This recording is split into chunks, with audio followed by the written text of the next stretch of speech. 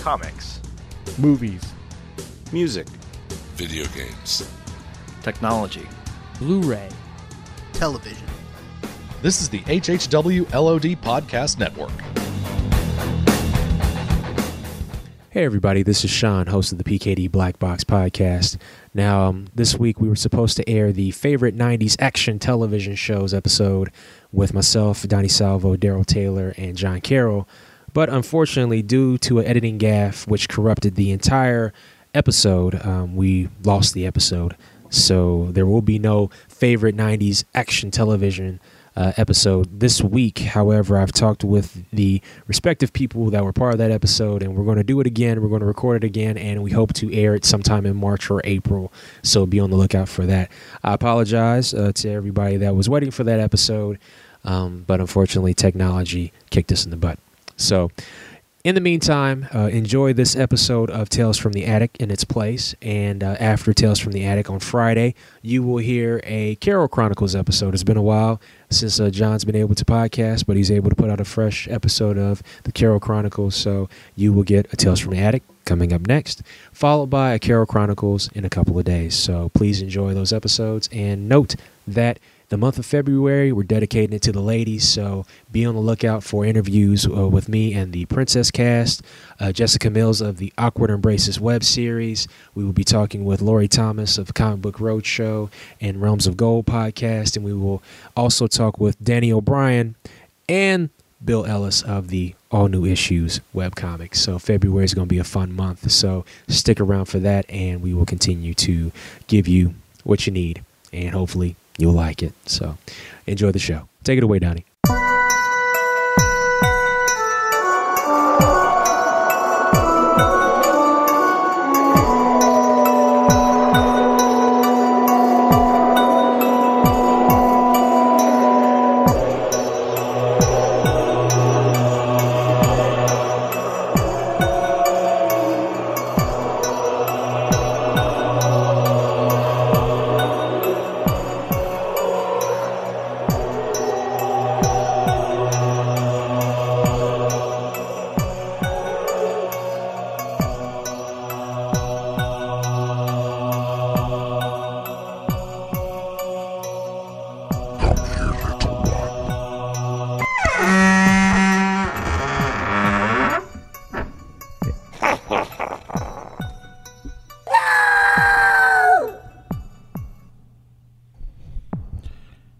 Hello, and welcome to another exciting adventure of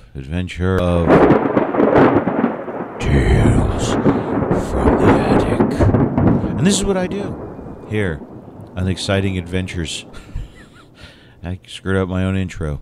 This is what I do here. I go up into my attic, okay? I reach into a long box. I grab a random comic, and we go through it together. Happy days. See? It's exactly what we do, and it's fun, and I enjoy it, and I like doing this with you. But anyway, before we jump into our comic, let's get down to business.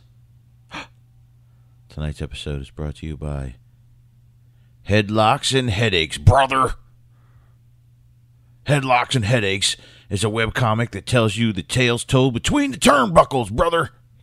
With body slams and laughs aplenty.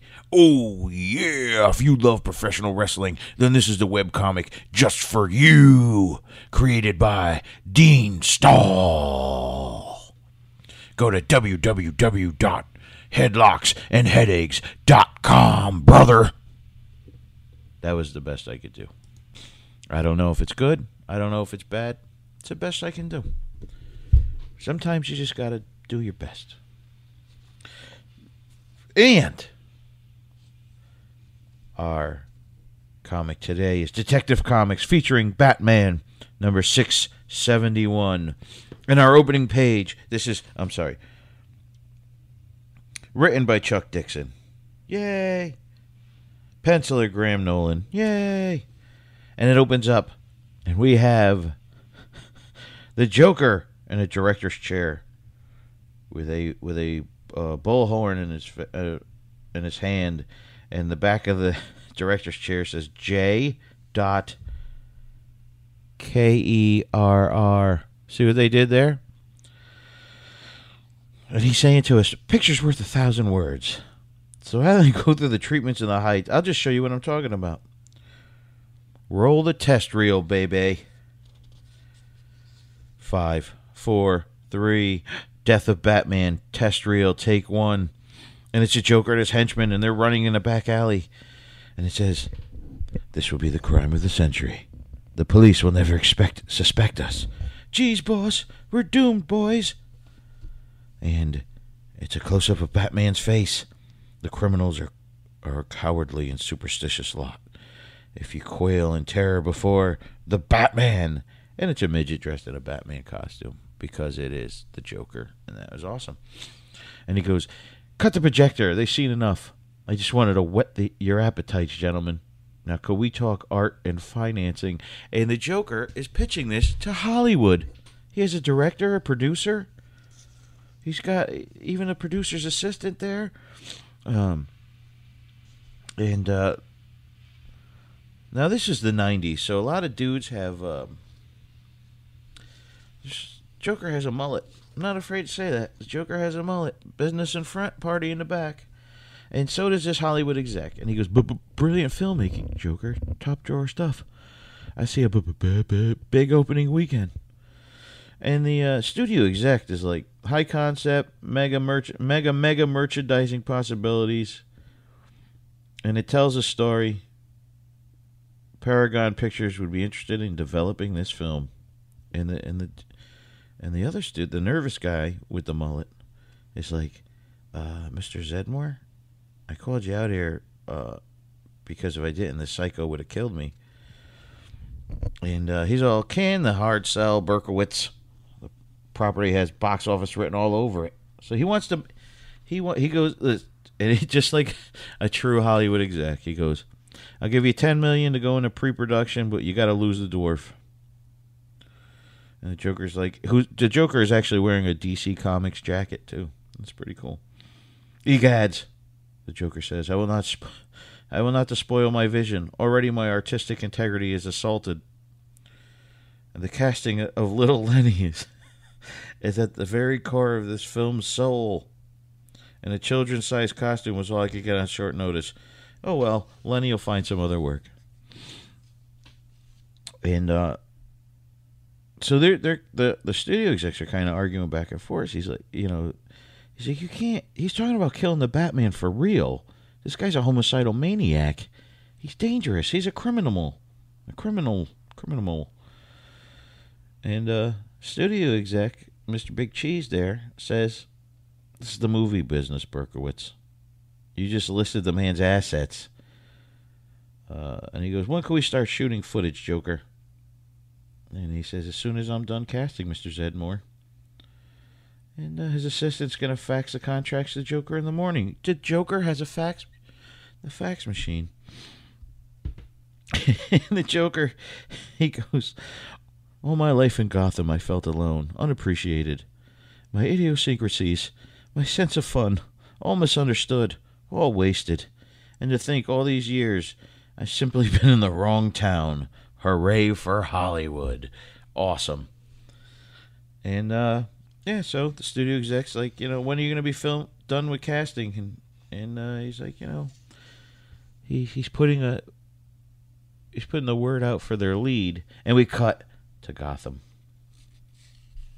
I think we're in Gotham. It doesn't really say. We cut, and Batman, this is the armored Batman. This is the Azrael Batman. So this is the Batman, if you will. So Bruce Wayne's back has been broken, and Azrael has taken over the mantle. And so the Joker is trying to get the man who was born for the role. He's trying to get his attention.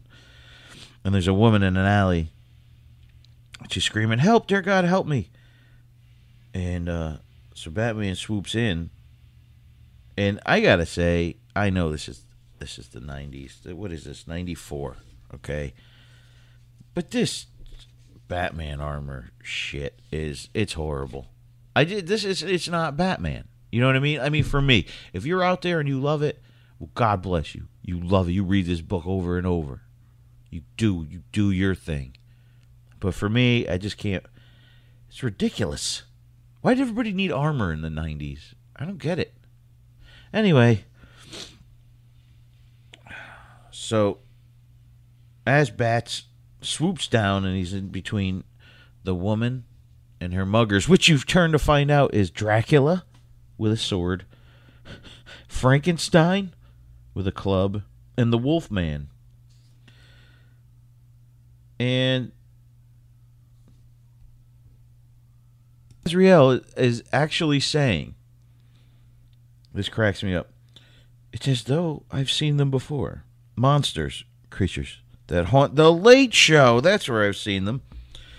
And so he takes away, he shoots, he has that mechanical hand thing with the claws on it, and he hits, and he has the wrist launchers that shoot batarangs, and so he shoots a batarang at Frankenstein, and he said these are creatures of someone's design. I could smell the grease paint and latex rubber. Giggity goo. They're men masquerading as horror movie people. Well, no shit, dude. Really? You didn't know that? And so, he elbows the Wolfman in the face, and the mask kind of rips, and then they just take off, man. You got Frankenstein's bleeding, Dracula's he lost his sword. They just take off and run, and then the woman is like, "Wait, you have to stay," and she starts to faint, and he said, "I can't just leave her alone here." And so he picks her up, and you get off panel. This wasn't in the script. And it's the Joker up on a building with one henchman holding a camera. They're recording this. And he goes, the Joker's like, "Where's the tried and true traditional Batman? He changes some kind of metallic outfit. Very techno." And the cameraman's going, "I heard that he done that after tangling with Bane, Joker." And he's just a prima donna. "And I wonder if he's changed his motivation as well as his wardrobe. And where's his teen idol co-star?" And he says, "You want I should keep filming?" And by all means, perhaps the rushes will reveal something. The camera never lies, you know. And this hot chick with her short little hairdo and her sports bra, she's wearing a sports bra and a fanny pack and spandex shorts. You can't go in the neighborhoods of Gotham dressed like that, man. What is wrong with you? It ain't safe out there. Gotham's like the most effed up city in the world, and you're dressing. I mean, I know you're jogging and stuff, but join a gym. Stay inside. Something. She got a Fabio poster on her wall. Oh, God. So she wakes up and there's the mechanical Batman as Bats standing in front. And he's like, "Don't be startled. I only want to make sure you're all right." And she goes, "I'm home. How did you?" And he goes, "Your student ID card in your belt pouch. It listed the city's dorm, college, and your... Who were those men, and why were they after you?" And she goes, "Muggers? Gangers? I don't know. I guess I got into the run." I don't know what that means. "I wasn't aware of where I was heading. I'm still shaking. I just want to..." And she goes, "Thank you." And he's gone. And he just jumps out the window with all his armor and pouches. Holy crap, does he have a lot of pouches. And he says, "Fear." There's something in her voice. Fear. Fear caused in equal parts of her attackers and her rescuer. The girl in the room reminded him of his own college years, his youth. So long ago, before the Order of St. Dumas, before Azrael, before the Batman, before the Crusade. Dun, dun, dun. We're at Arcada Studios, not the comic company, the movie company. And so they're showing, the Joker is showing footage. And he says, "The elements of the mystery enters into our plot line. A new look for the Batman and a new attitude. harsher, more brutal. Anyone else care to comment? He's got Siskel and Ebert there. And Siskel's got his thumbs down, and he says he's updated his image for the 90s Joker, a sleeker look, a Batman who's for those with a shorter attention span. I can't say I like this new Batman. And then Ebert's like, I won't agree with that. Batman's gone for the retro medieval appearance. With the armor and new weaponry, he presents a classic image of the Dark Knight. And Joker looks at them and goes, would it kill you two to agree on something for once? As much as I would prefer to tangle with classic Batman as opposed to new Batman, we can't delay shooting any longer. We're going into production. And now all the studio, the studio head honcho, his hot blonde assistant, and the little weaselly guy with the mullet, they're all in a jail cell. And the head studio exec, he's on the phone. He don't care. He's in a prison. Neither does his assistant. She's doing her nails. The what do you call it? The other guy, the mullet dude, is freaking out. But yeah, he's like, I won't be back to the coast for a week or so. This project is hot, and I'll be personally involved. And the other dude's freaking out, and he's like, call the police. I can't believe this lunatic has us locked in a dungeon. And basically what he's saying, though, is, because of him, the head honcho of the studio says, because of the mullet dude, that their movie company's going to go bankrupt. It's going to go under because of all the crappy movies he's made, such as The Last Goon with a Gun and Armageddon Man 3 and Crocky the Crocodile, the movie. So they need this because people will pay, hand over fist to watch this. It's literally the Batman being killed on big screen. Will it happen? Won't it happen? Come on, you already bought your ticket. Put your money down, man. It's not real. Welcome to the real, all right? So, and the head studio guy goes, look, okay, this Joker guy's a little eccentric, I'll give you that. But I work with Brando, and after him, the Joker's cake.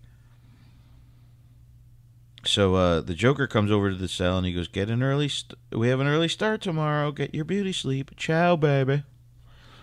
And we go to kids throwing, I think this is Wayne Manor, but I'm not sure. It's all effed up.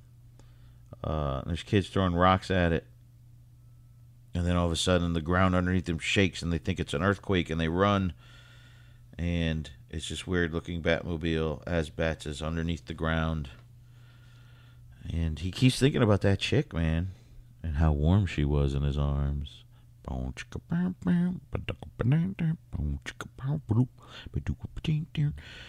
then all of a sudden, he's walking up this little, well, I wouldn't say little. There's about 100 stairs, and he's going up them, and all of a sudden, this ghost comes in and says, Azrael. And he's all, St. Dumas? You are weary of the crusade. And he goes, I see no end to it. As I once felt, marching into the dusty road to Tyre and Anatosh, longing to see the gates of fair Jerusalem. The dark city needs you, lad. You are its merest hope, as the Holy Lands need the Knights of the Cross. And so this benighted place needs an avenging demon. So Azrael's going, I think he's going batshit crazy, actually. And he says, a crusade to save Gotham from itself, but who will save me? Every waking hour is spent as the Batman. Little sleep is haunted by my dreams. Are they my dreams? Are they part of the system? And what about you, St. Dumas? Are you part of my programming, or am I going insane? And he turns around, and he's gone. And so boom, we go to the Joker sitting in his director's chair with his beret and his sweater, and it's an awesome picture. Anyway, he says it's just not working for me, boys. And he's there with two thugs and Siskel and Ebert. And Siskel says to him, he goes, the problem with this is there's no theme, boss. No rising action. You've barely developed the Batman character. He's two-dimensional. He's flat. And Ebert says, I have to agree. He needs a defining moment, some incident he reacts to that tells us something about him. You can't kill him unless the audience cares about him. And the Joker says, motivation. That's what Batman needs.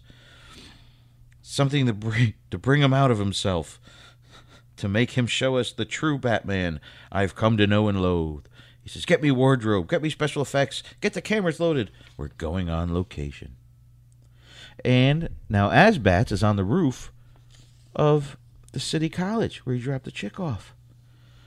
He can't get, her name is Cindy Brooks. He can't get her out of his mind. I think he's in love. And all of a sudden there's a boom from behind him. And it's followed by a chemical stink. And he's thinking to himself, could it be a student working in the lab? He doesn't know. But then more movie characters come out. And you got a guy dressed like Leatherface. One guy dressed like Terminator. And I want to say this other dude looks like a cross between RoboCop and the Rocketeer. So you do what you want with that one. And Asbats just comes down and he beats the crap out of him. Because again, these are dudes just in costume. These aren't the real, like crazy, kooky things. And they're starting to run away, and they run into this building, and he's just shooting these Batarang Chinese star things at him through his little wrist launchers. And he's in the dark. And he's trying to find where they went. And then all of a sudden, on the wall, it says, Joker Productions presents. And it's showing a movie, and it's him kicking the crap out of the Wolfman, and rescuing the girl. And he gets mad and he flings the projector, and he runs up to the roof, and he thinks the girl's in trouble, so he's going to her dorm, and he's doing his flippies and whatnot to get there. And he's building across, and he's about to go, and he hears glass breaking and a darkly musical sound coming from her room, and boom, he says, but that's not her falling to her death, it's Robin, and there's someone dressed in a Robin costume that's being flung out of like it looks like the 20th floor. And dun dun dun, next issue, smash cut. That's where we leave off. I'm going to tell you right now, I don't know if I have this issue, the one that follows it. I'll have to look. But I'm taking a guess here, and I think they dressed this chick up like Robin and threw her out of the window. I'm just going with that. Okay, because it does kind of, Robin looks very feminine. So there you go. That's all I got. Thank you for listening, and let me give you my email address, which is Donny, DonnySalvo, at yahoo.com. And any comments? You like the show? You hate the show? The show's Any books that you found you think would be kind of cool to do? If I have them, I'll jump all over it. And there you go. And check out our sponsor, Headlocks and Headaches. www.headlocksandheadaches. Created by Dean Stahl. Dean is actually a friend of mine. He did an awesome commission of Golden Glider for me. I'm looking at it right now on my wall in my comic room. In the recording studio / comic room / computer room / stuff. And so if you see him at a con, get a commission. Check out his webcomic. It's funny. It's good. Thank you very much, and I will talk to you next time. Bye-bye.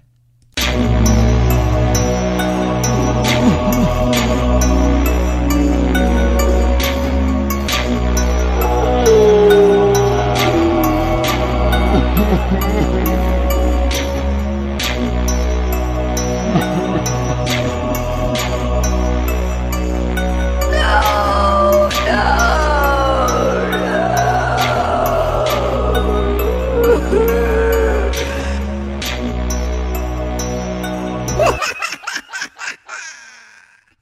Hello, kiddies. Meet the Joker. Meet the Joker. Meet the Joker.